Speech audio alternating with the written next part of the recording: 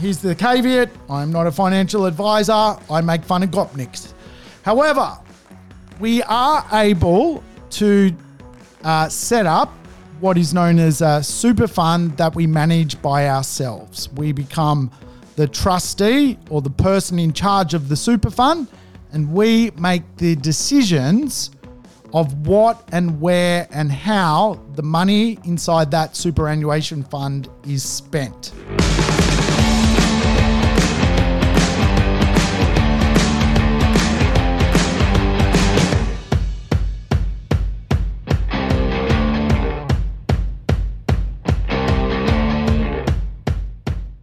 Welcome to the Urban Property Investor. I'm your host, Sam Saggers, here to help you crack the code of real estate growth.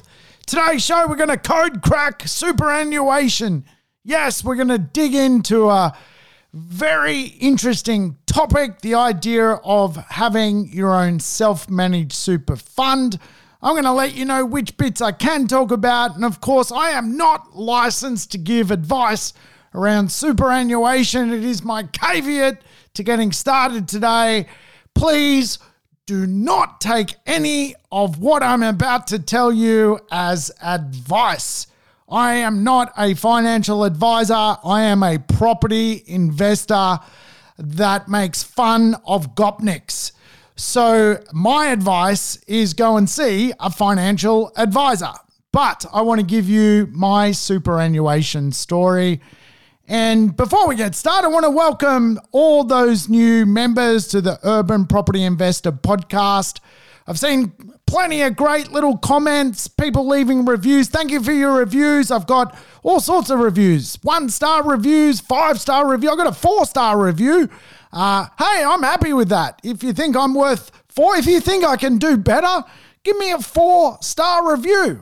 There's always room for improvement. Let's face it. I think I get the 4. At first, I didn't understand the 4. Now I get the 4. There is always room for improvement in life, and I'm prepared to improve for you, my listeners. Hey, I tell you what, COVID keeps jumping out of its box, doesn't it? It's a bit annoying. It's always around. What's the best thing about COVID? I think the best thing about COVID has been hand sanitizer. I feel like I'm constantly sanitizing my hands, which I love. Now I'm like have some sort of, perversion to hand sanitizer. Everywhere I go, I want to sanitize my hands. I think it really has helped society with the common cold. I don't know if it stops COVID, but I kind of feel like people have less colds now. Perhaps we were dirty. Were we a dirty people? I think we were. I think society was actually a little bit dirty and we didn't realize it.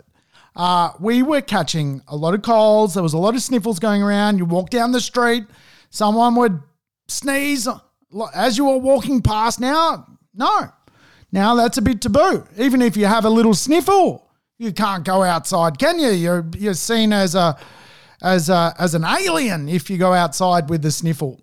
I think, if anything, despite the various impacts of COVID-19 and, of course, the more serious impacts of COVID-19 on many people, hey, it's created a cleaner world. We are now hand sanitizing. We are now absolutely, monitoring and evaluating our health. And I still think there's the odd wombat out there that, could probably do with a lesson or two in social etiquette. But for the most part, I think we've learned a lot from COVID-19.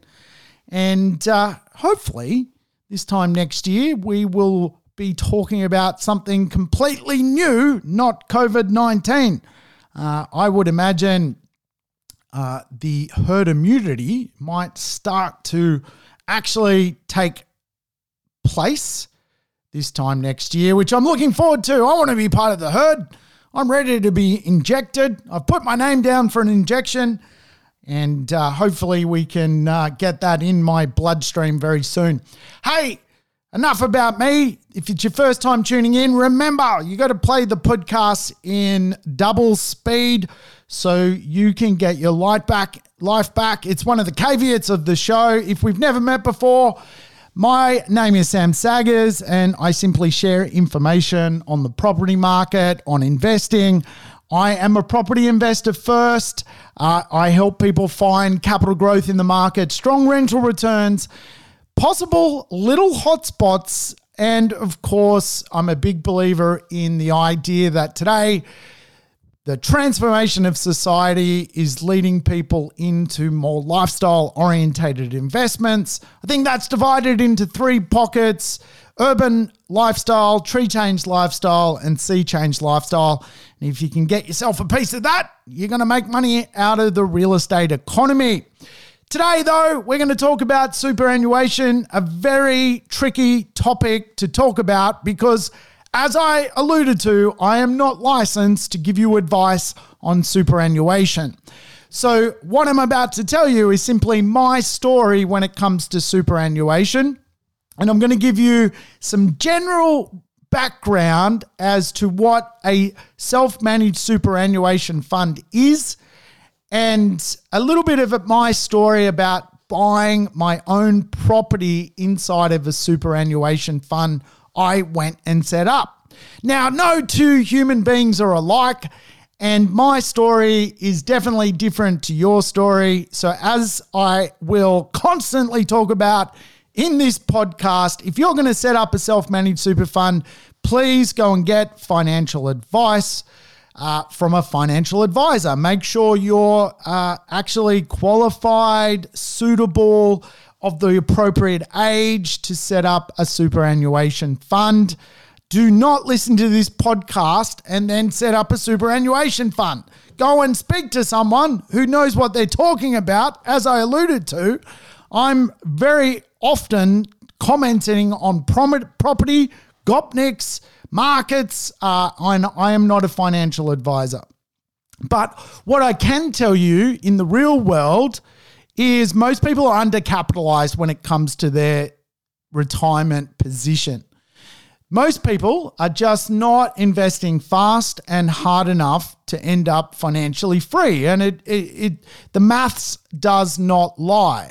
As we know, into the future trends of society is going to see minimal wage growth. And for the most part, most people, because of the high cost of property in Australia, can just not buy enough real estate to get ahead. And a lot of people don't even think about real estate from an investment principle. They think of it more from shelter, a family home, a place of love and connection, as opposed to an asset which can pay you rent and you can live off the rent. So as I often commentate on this show, you know, the big number that a lot of people want in this world that I speak to is $100,000 passive income in retirement. To own $100,000 passive income in retirement, to live debt-free, to pay off your own family home, and to have another $100,000 of income producing assets, at a minimum, we're going to need around $2 million worth of real estate assets, paying around a 5% return to spit out $100,000 passive income. So one of the ways to achieve that is to buy properties in your own name, minimize your tax, but also potentially, if your financial advisor suggests you can do so, work on your superannuation fund, whether that's working on it with derivatives, equities, crypto, whether it's working on it with property. I'll let you talk to a financial advisor about that. But absolutely, you can buy real estate inside your own superannuation fund. You can own real estate in your superannuation fund, which returns you retirement income. And I'm going to talk to you about my own situation, my own super situation, which I'm still working on. So I don't end up a statistic, which today is 63% of people over the age of 65 are currently on the pension. A lot of people are also caught in this middle section where they kind of have not enough assets to be financially free in retirement, but are a little bit better than the pension and fundamentally can't qualify for the pension. So though the pension pays nothing, I think it's $27,000 a year per couple, some people basically have assets which produce the equivalent to the pension, and therefore they don't qualify for the pension. What we need to do is really jump ahead and obviously to get perhaps $100,000 or $200,000 coming in passive would be bloody brilliant because, hey, have you looked at the price of a holiday on, the QE2 lately? You're going to drop $48,000 for a, 52-day adventure across planet Earth. If you want to live a good life, you're going to need money. And let's face it, $1 million ain't what it used to be. A six-figure salary ain't what it used to be. We all think, a six-figure salary and $1 million is sounds great. Well, it's not really. It's expensive out there. Look at the cost of our property markets to live in a nice part of our cities where the beautiful lifestyle precincts are. And when you get to the end of your life, I think it's an important conversation that retirement is really a lifestyle conversation. The word retirement, we often think about it as, well, it's, a dollar figure, but it's actually a lifestyle. It's how we're going to live. Are we going to be in Lake Wedo? Will we be, fighting old grey army compadres over the $16 campsite? I hope not, right? And it's not that I don't like camping. I love the bush. I go to the bush all the time. And I like the $16 campsite, but I also want to jet set over to Queenstown and jump on some slopes and ski. I don't want to be, hemmed down. I don't want to be put inside a box. And I think wealth is a habit. I teach there are 7 plans property investors need. First plan, capital growth plan. A lot of people forget this one. Buy real estate. They buy it on affordability. They buy because it makes them feel good. They know where it is. No capital growth plan. We're going to need the second plan, which is a rental growth plan. A lot of people do this one. They buy with the illusion that they're going to get huge amounts of rent increase. Oh, I'll just buy a property and in 15 years, my $300 rent will be a $600 rent. Have you seen the minimum wage increase? It's $1 per hour. It ain't happening. So you need a rental growth plan. I teach rental growth plans. I'll do a podcast on a rental growth plan. Come back and talk to you about that later. You need a tax minimization plan. A lot of real estate has built-in intrinsic value with tax. And if you're getting up every day and going to work and paying the tax man, that doesn't make sense to me. Why not keep the money you exchange your time for in full or close to full? And you can do that. You can quite easily design a property plan which minimizes your tax. So when you go to work, you don't actually pay tax, or you pay close to zero tax. So property allows you to do that. And a lot of people forget that bit. I think when you're building a success plan around property investing, you need a debt reduction plan. How do you pay down debt? How do you end up on passive income? I like using properties I've paid off to pay off other properties. It's just my personal perspective. I've done a really good podcast on this. I think it's podcast, I don't know, is podcast 37? No, can't be 37. I'll find the podcast by the end of this podcast and I'll direct you to that podcast. We need a buying plan, a buying power plan. We need a finance plan, right? If you want to own a lot of capital in the market, you're going to need lenders to help you get where you need to go. And some of those lenders can help you with your superannuation. We're going to need an income plan in retirement, a financial plan. And really, as I alluded to, I am not a financial planner. And really, at the end of this podcast, I think you maybe should go and see a financial planner so that you can design your financial plan, because there are 7 plans I teach: capital growth, rental growth, tax minimization, debt reduction, and financial income plan in retirement, and a buying power plan. And the final plan is an acceleration plan, which is when you become a little bit of more of a sophisticated investor, you can do some trickier things when it comes to investment. I'll come back and do a podcast on that as well. And of course, I like to wrap these 7 plans around the bucket list, right? We got to create some fun on our journey of being a property investor. We can't just eat beans and rice and hope. We need to design this stuff. So if you've got these 7 plans dialed, you're going to design a really good wealth experience. If you do not have one of the 7 plans dialed, I guarantee you're probably going a little bit sideways. And as we know, we get old pretty fast, and going sideways actually means we're going backwards. So we're here to talk about super. And again, here's the caveat. I'm not a financial advisor. I make fun of gopniks. However, we are able to set up what is known as a super fund that we manage by ourselves. We become the trustee or the person in charge of the super fund, and we make the decisions of what and where and how the money inside that superannuation fund is spent. Now, again, not everyone qualifies to run their own superannuation fund. This is why you need to talk to a financial advisor. Potentially owning your own superannuation fund or running your own superannuation fund is a bad decision for you. If you can't manage $1,000, you're not going to be able to manage your own superannuation fund. But basically, a self-managed fund is exactly that. It's just a structure, which is your super. It's set up in a trust structure, and you become fundamentally the person running the structure.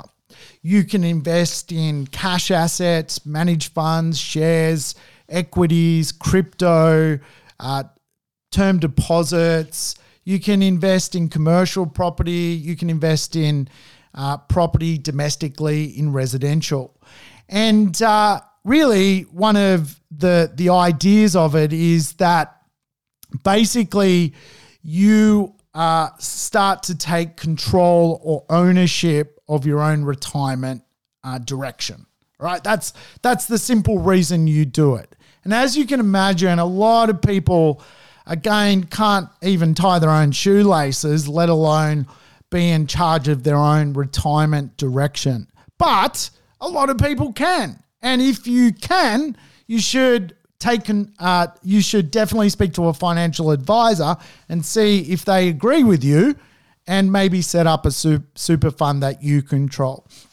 Obviously, the more retail or industry super funds, again, some of them do a great job. There are some really good returns coming in from many of the groups. I love CBUS. I'm a fan of CBUS. I don't know if I'm allowed to say that, but I'm a fan of CBUS. I like their work. I think they do some good things. I personally, when it comes to industry funds, I do not like industry funds that invest in, for example, non-renewable energy. See, what happens with these industry funds is a lot of people do not even look into what they do behind the scenes. And again, when it comes to industry funds and retail funds, there are some advantages. Probably the biggest advantage is obviously pooled money. There's a lot of money floating around in industry funds, and they can buy things at a far more commercial rate than you and I can, at a street level. We are down the food chain. So obviously having your money in an industry fund is fairly simple. In fact, really your employer, the person you work for, takes care of it for the most part and puts money into that fund that you've nominated. Really, there is not a lot of responsibility from your point of view. The polar opposite, if you run your own fund, you're in charge, the buck stops with you, there's responsibility, there's account keeping, and obviously financial planners also offer a kind of service where they will kind of help quasi run it with you by offering you, products to buy, products to trade, and accounting behind the scenes to help you run and facilitate your own superannuation fund. Definitely, I think for a lot of people in society, industry funds is where they should go. Like sometimes I see this in the property market all the time. Like, why is this wombat even in the property market? Some people, love the theory of property, and as soon as they get into the property market, they break. If that's you, if you're listening, just stay out of the property market. We don't want you, because all you do is cause problems. You basically push property values down because you panic and sell at a loss. I think if you honestly, if it's all too complicated, the best place for you is to pump, money into your superannuation fund in a retail level, just line it up that way, right? Line up your retirement that way. However, if you feel a bit, capable of having your own superannuation fund, it's certainly something, and I'm going to share my story, which you can map out and plan alongside a financial planner. Now, obviously, there are pros and cons to everything. There are trade-offs to everything. And again, I'm not a financial advisor for the 55th time. So go and work it out if a superannuation fund is for you. But I do like the idea of property, and I like the idea of leverage. I think leverage is probably the best thing about real estate. The fact that I can, take $100,000 and turn that into $500,000 immediately through leverage and get a return on leverage is really the principle of real estate. And banks, obviously government, everyone has a bit of a vested interest in this thing called real estate. It is a bit of a big rock, and it is probably the best vehicle for leverage. Most people in the property market kind of see it as safe, and so the leverage is generally really, really good. In your own name in Australia, you can borrow as an investor and pay mortgage insurance 90%. You can usually get a property loan at 80%, and you're home and hosed. Inside of super, leverage is what it's about as well. Like buying a property and getting a loan is what typically most people do in super. But it's not about certainly, full leverage. Like it's typical if you were to get a home loan in super, you would, get a 50, 60 or 70% loan to value ratio. So again, it's a little bit different to perhaps buying in your own name. The idea with super is controlling the debt using the rents. And I'll explain my story, so potentially it can help you go in the direction you may want to go and speak to a financial advisor. But obviously, when financial advisors have to weigh up the risk, certainly they are taking into consideration volatility. Australian shares has volatility. We know the share market can go up and down pretty quickly if there is, an overnight worldwide, something happens. We see that all the time. The stock market is really, really good, but it has those sort of, 1 in 4 year moments when it just sort of tanks overnight, drops by 30, 40%, usually recovers.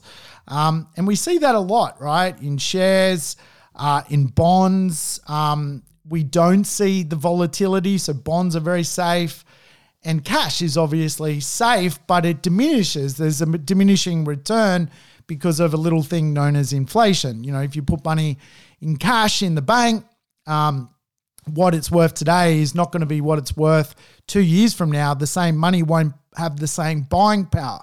So really, as an investor, one of the things which is a decision is obviously risk. And generally, real estate, for the most part, is less volatile than many other asset classes, but it is not the least volatile. Certainly cash in the bank is probably the least volatile compared to real estate and, of course, shares. So with the general concept of superannuation, I'm just talking general concept today, is you basically are going to run your own fund and you're going to choose the assets. Now, let's just assume for kicks and giggles, because this is a property show, we're going to go and choose a property. We need to understand that running a superannuation fund has a setup cost, has an ongoing accountancy fee. You are responsible for the fund, even though you might take advice from an advisor. There is the idea that, you need to be very responsible in this space. So you need to be very, very across the decisions you're going to map out for yourself. Couple of general questions I always get when it comes to people talking about super. Can you build a home in super? The short answer is no. You cannot, for example, do a house and land package in super or buy a block of land and build a home on it. And fundamentally, super is best designed for a one-part contract or something built and ready to be occupied. The reason for that is obviously a builder and real estate are two different things. So the superannuation rules do not want you paying a builder who may not build your home. Simple as that, right? Can you live in the property? Well, no, you can't. It's got to be for investment purposes, right? So you can't go, oh, great, I've got superannuation, I'll just go and buy a home to live in. And it doesn't work like that, right? So obviously, superannuation, it's a different entity to you, but it is designed to make a return on investment. And remember, some of the hidden things here is superannuation began in 1991. Will the pension exist in 2045? I don't know, because as the baby boomers die off, really anyone who's been in their working life, really Gen X, Gen Y, have had full exposure to super, whereas it's argued the baby boomers never had full exposure to super. So you can't really just eliminate the pension, right? So we're going to take this stuff seriously, because potentially the pension will be just sidelined for very vulnerable people, as opposed to, everyone who ticks over 65, who's, basically spent their last 40 years in the local RSL. So you can't build. Generally, when it comes to renovations, you can do sort of smaller stuff, but it's not designed for, it's really not designed to do major structural renovations in super. You can pay bills, you can, do a painting job, really just smaller capital costs. And this is why some of the newer properties are really important inside of super, because, they just have less ongoing expenses as you are operating a fund, okay? If your property goes up inside a super, can you recycle equity? No, it's not designed to be this highly leveraged debt bomb. Super is designed to be paid off. What you want to try and do is fundamentally, get to a complete debt-free life. And so recycling equity in super is not a thing, right? It's a bit different for property investors in their own name. They like buying real estate, trying to get growth, trying to tap the equity, trying to go again, building this asset in the marketplace. But there are cool ways, which I'm working on, to become debt-free in real estate. And so obviously, when it comes to real estate, there are some cool things you can do, which I'll talk to you about. But you should speak to a financial advisor if you want to understand contributions. Obviously, I'll just map it out quickly. You've got PAYG, right? So if you have a job, I think it's 9.5%. I think it's jumping up to 10% soon, is going into your superannuation fund. So 10% of your salary is going into your superannuation fund. You can choose to salary sacrifice. So let's say you're making $100,000 a year. $10,000 is your company is paying into super, 10%, right? Let's just call it 10%. However, there is a threshold as a general rule. I think it's $25,000 or $30,000. Double check with your financial advisor that you can top it up. So you can make extra contributions and fundamentally throw in about $25,000 or $30,000, I can't remember. So you check with your financial advisor into superannuation. And this is a great way to bolster the overall amount of super you have, as well as the exposure that super is creating. Even in an industry fund, you can do that, right? So, and you can also make a contribution into super, a one-off contribution. Again, check with your financial advisor. Last time I looked, it was about $300,000, a one-off tax-free contribution. Anything over and above those two, the one-off and the yearly, you're going to be penalized from tax. So basically, the tax department, the ATO, doesn't want people just flooding money into super, hiding it and parking it and laundering money into super. So there's some rules around it. And again, this is why I think it's really important that you start to learn the responsibilities of owning your own super fund, and also potentially go and see a financial advisor to help you see if it's the right thing for you. And they're going to look at things like how much time you've got left to work. How old are you? What is your super balance and how much do you make? And if one of those things is a bit weird, you're probably not going to be able to, jazz up a super fund and tear off in your own direction to buy real estate, right? So I'm going to tell you my real estate story. And man, I'm getting hot. Bloody hell. This bloody winter, you don't know if it's hot or cold. Anyway, throwing the jacket off. Hang on a sec. Might have a sip of water. Remember, I'm not licensed to give financial advice. So my super story is my super story. No two people are alike. This might, not even work for anyone, right? But it's working for me. So I'll give you some background, right? Probably the first 7 years of my economic life with my own super fund, I had no idea what it was. I didn't really care about it. I went, through a few different jobs and I wasn't really even tracking it. Basically, when I would start a job, the employer would just give me a form and I would sign it. And I guarantee you, I've probably got a couple of $1,000 of super. I have no idea where it is. And I should probably track it down. The second, I guess, what would we call that, 7 years of my economic life, I got involved in starting various businesses. And as such, I didn't really have a PAYG salary.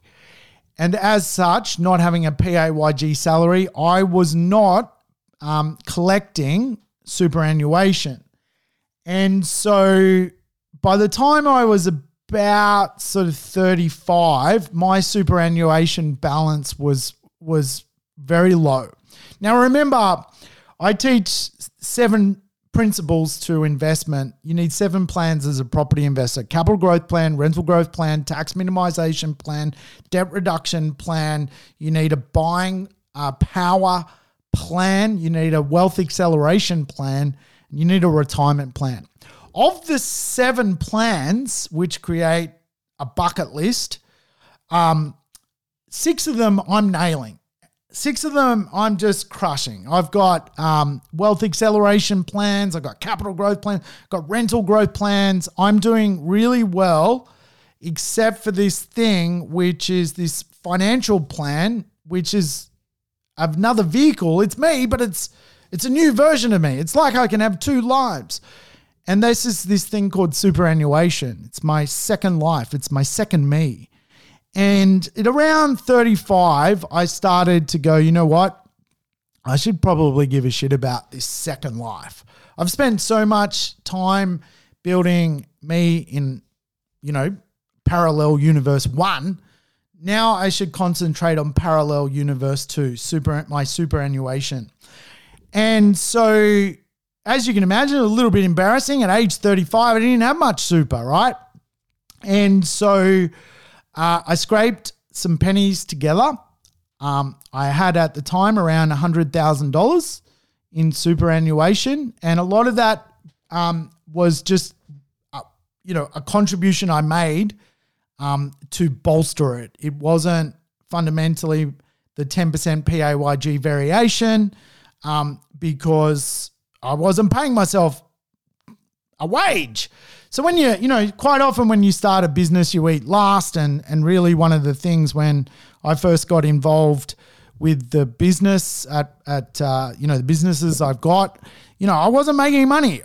I was hanging out at Hare Krishna temples where the good Hare Krishna community would give free meals at the end of the day, and meals for like circa $4. You could have a beautiful Indian curry for $4 in Hare Krishna temples. So I was kind of like cash flow broke when I was starting businesses, and let alone putting money into super. I was literally scraping pennies from the couch going to Hare Krishna temples for a curry. So again, when you're in that mode, you're going, well, I've got to fix parallel world 1, parallel world 2. I mean, what are we even talking about? Superannuation. So by 35, I kind of like decided, this is it. Let's get on with it. It's time to, I'm getting old. We got to fix the seventh part of this investment puzzle, which was the retirement part. And I know if I can create this complete wheel of the 7 plans, that absolutely, there is no question I'm going to end up financially wealthy and probably retired, in my mid-50s, which is really what I'm aiming for. I mean, I don't want to work forever. I like talking about property, but, do I really want to be 65, doing a podcast? Probably not, right? I think I'd like to become a YouTuber. I want to become a YouTuber. I want to walk the earth like Kung Fu YouTubing, and hopefully someone would be interested in my tales. So I'm 35. I've got $100,000 in super, and naturally the only thing I understand is property. I'm not a great equities guy. Every time I invest in the share market, I'm probably more prone to lose money than make money. I've done some dabbling in crypto. It feels like I'm at the races. I'm just basically going, I don't know if it's going to go up. I don't know if it's going to go down. I've done some dabbling in other things, but I'm not a master of other things. And so for me, real estate was an easy choice because my background has always been property. So for me, I put in, I had $100,000. I set up my own self-managed super fund, and I went looking for a cheap property that I could buy on basically a 70% loan to value ratio. And as you can imagine, this was, circa 2011 or something like that. And I needed to look for something sort of sub $300,000 to qualify for the loan. And I eventually found a property which I was really happy to buy.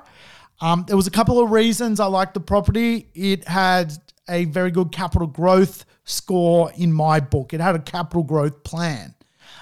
It also had a rental growth plan. It could be used as a contemporary mixed use asset.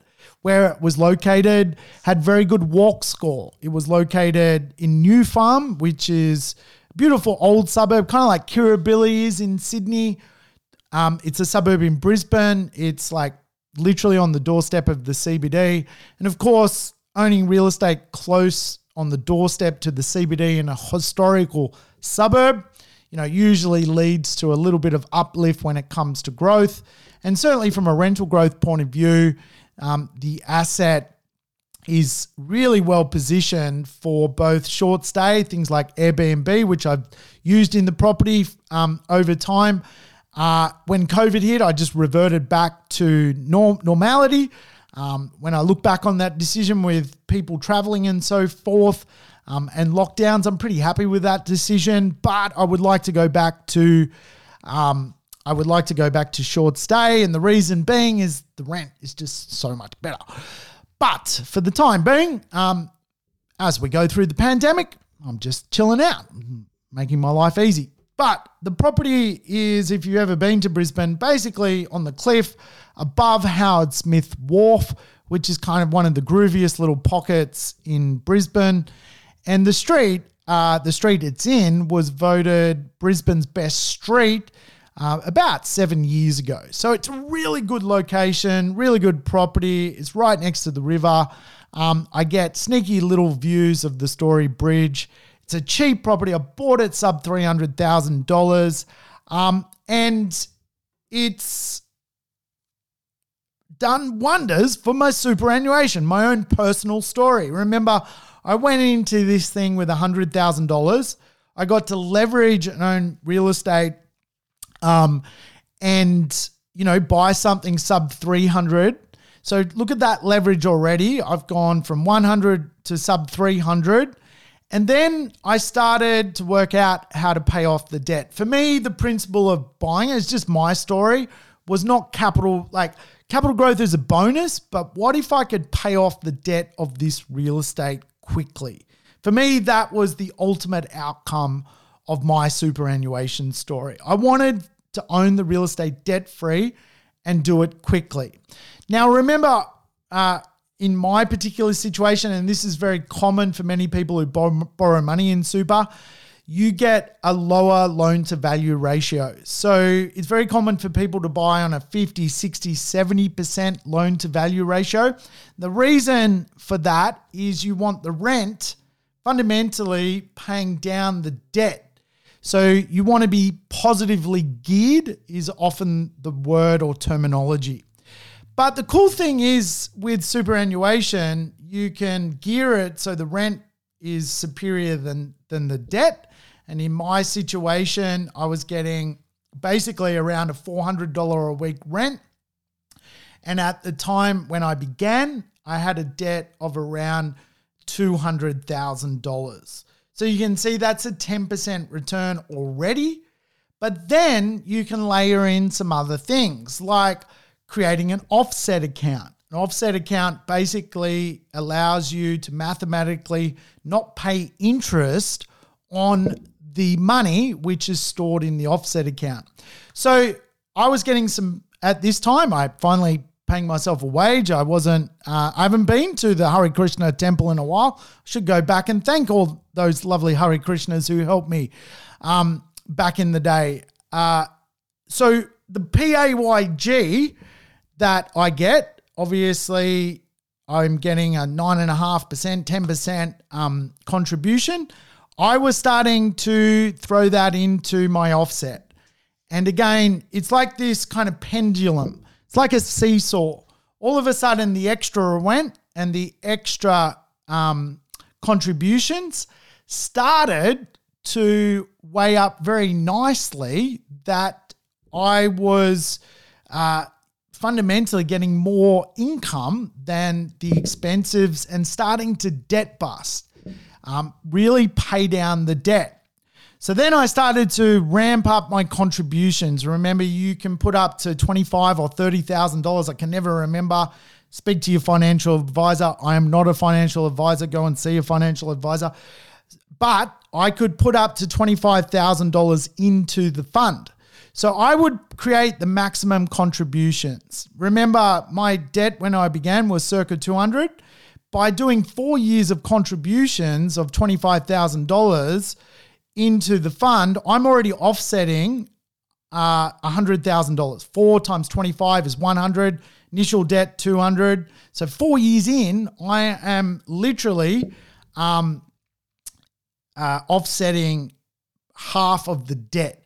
Remember, the rent is $400. Now my loan is on $100. So now I'm getting $400 smashing the debt on this $100,000 asset. This $300,000 asset, which has a debt of $100,000. I'm smashing it down using the rent. Now that is very hard to understand if you're visual. If you're visual, you've probably switched off the podcast. You've left the podcast, but I think you're starting to get the picture. There are literally kind of three forms of debt busting here. There is the rent being superior to the debt. There is your PAYG contribution. There is your extra PAYG contributions, and you bundle that into an offset. By 2018, about 8 years later, I've paid out the debt to St. George Bank. It was a big moment. And literally today the asset has gone up in value, $140,000 more than what I paid for it. The rents today, if I did a look, I can get $440 a week. I'm currently getting $400. I should put my rents up. So I've got to work on that, but I've got a pretty good tenant who is pretty good. But also on Airbnb, normally I could get around $600 a week, right? Just short stays, just one thing I bought this for.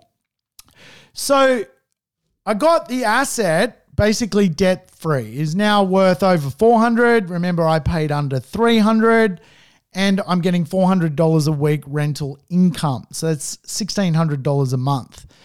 And I have no debt on it. So each $1,600 a month, I'm now investing in things with.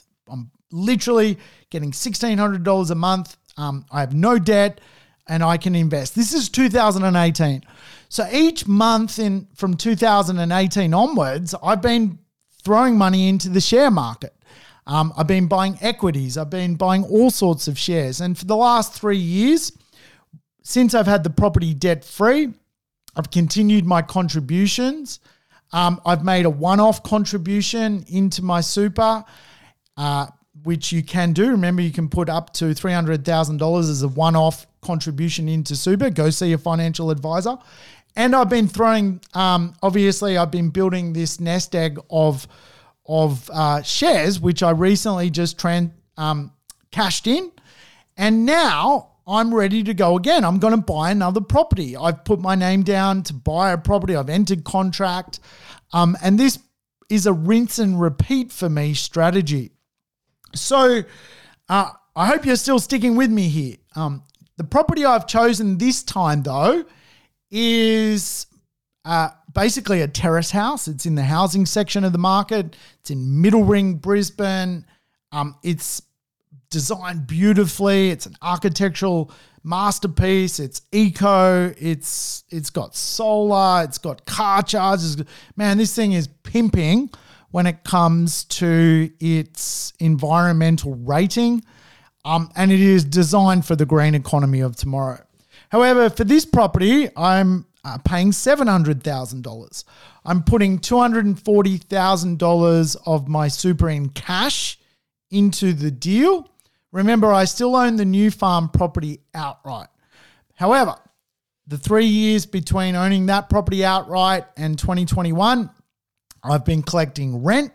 I've been putting my super contributions in, and I've made a one-off contribution, which is now $240,000 cash I'm putting into this deal. So my debt on that deal is $450,000. The new property in Middle Ring, Brisbane, the beautiful eco property. My debt, $455,000. What I paid for it, $700,000. The cool thing is the rent on the eco property is $700 a week, which is great, right? Because all of a sudden I've got a $700 a week rent on a $455,000 debt.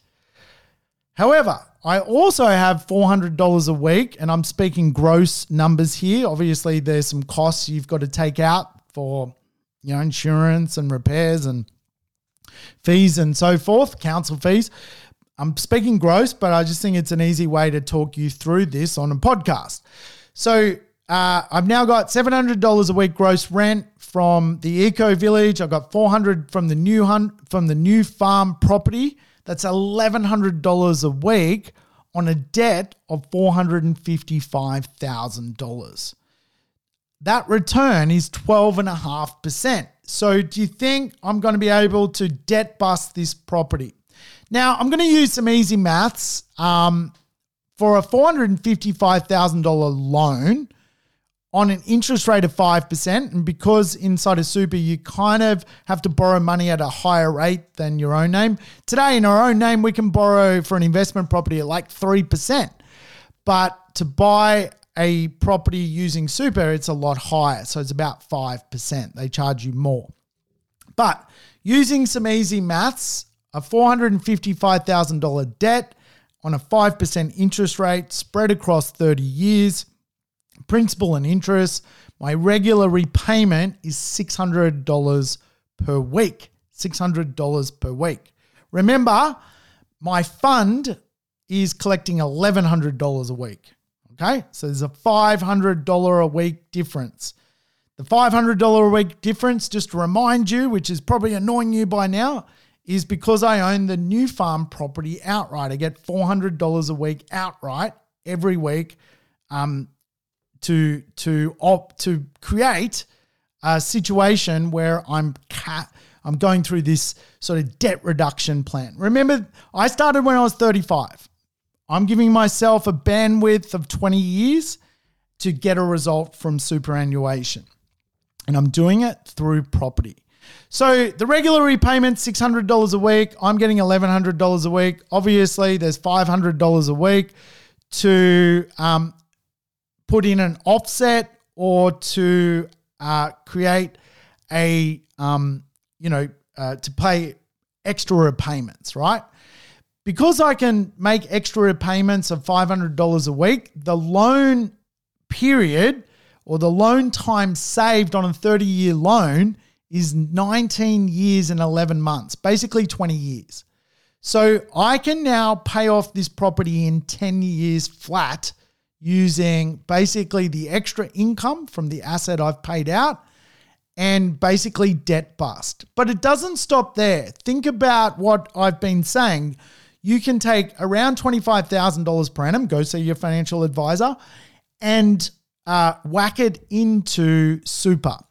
And so a lot of that already comes out of your PAYG that you earn. If you're earning $100,000 a year, your $10,000 is coming out and going into super. You can top that up. So by topping it up, which is what I'm doing or planning to do, is basically another $500 a week. So remember, $500 a week is coming from my 12.5% return using the property in New Farm collectively with the property in Middle Ring, Brisbane. And I'm now topping that up with $500 a week. So I'm basically throwing $1,000 a week in debt busting strategies to make extra repayments into an offset on the new property I just bought, the 400 with a debt of $455,000.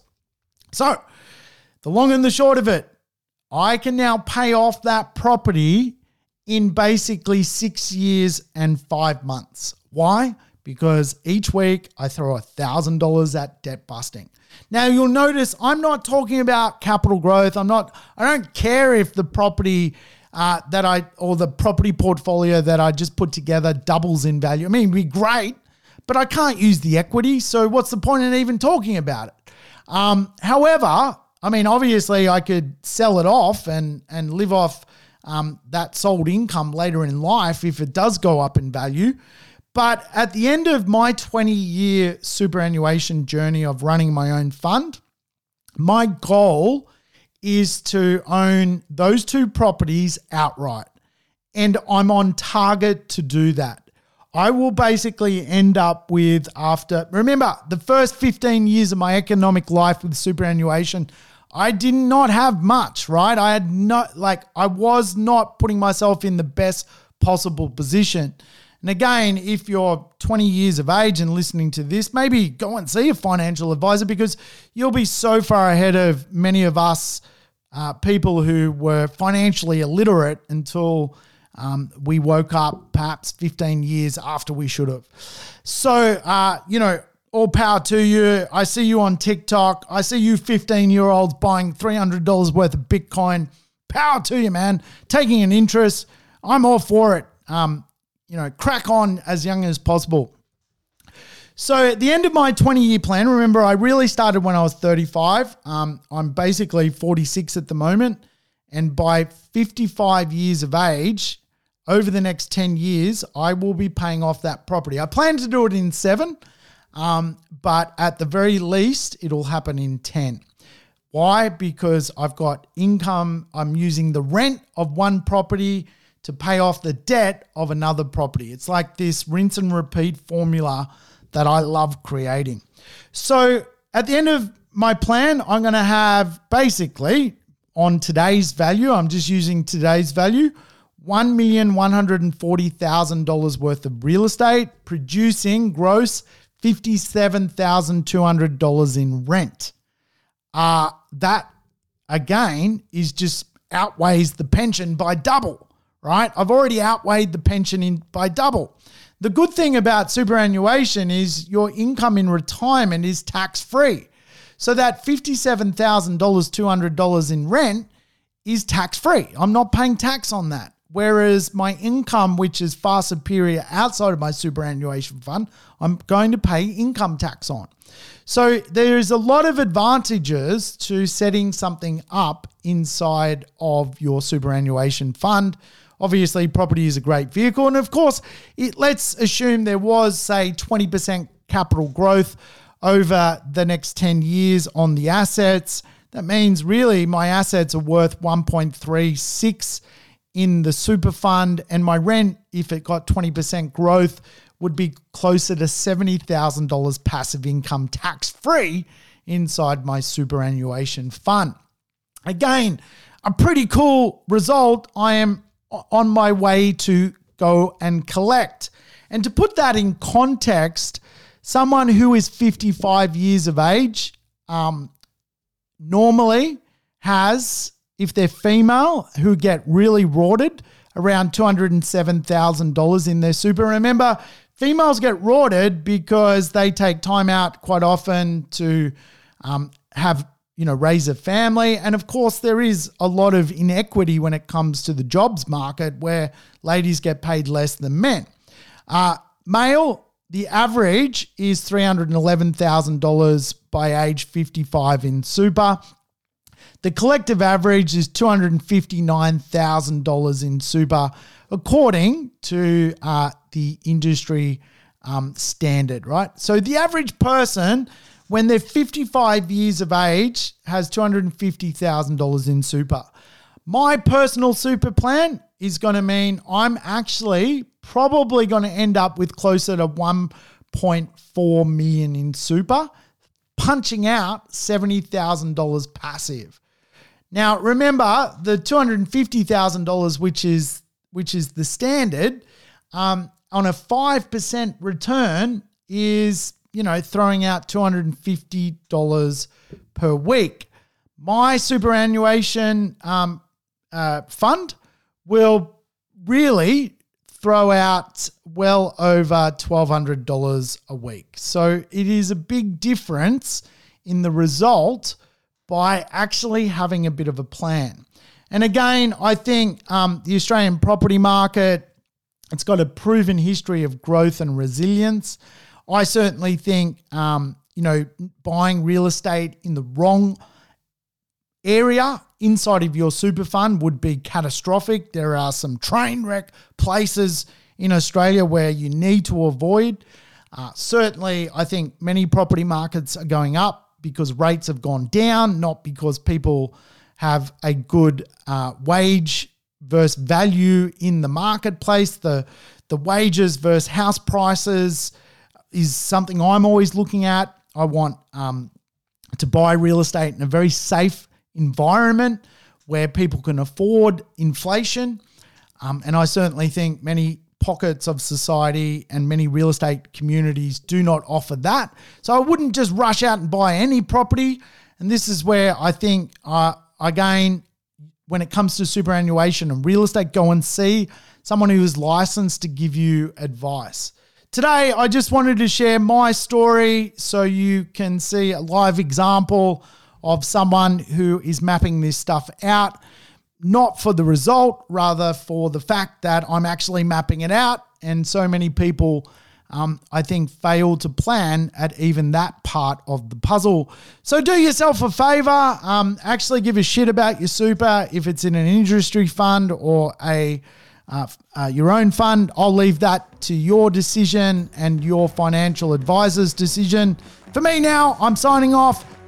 Thanks for tuning in to the Urban Property Investor. To never miss an episode, make sure you subscribe to the podcast on your favorite app or on YouTube. I would love it if you could give the show a rating and share it with your friends and family. In between episodes, you can always keep in touch with me by connecting on social media over Facebook, Instagram, or LinkedIn. Until we meet again on the next episode of the Urban Property Investor, take care and bye for now.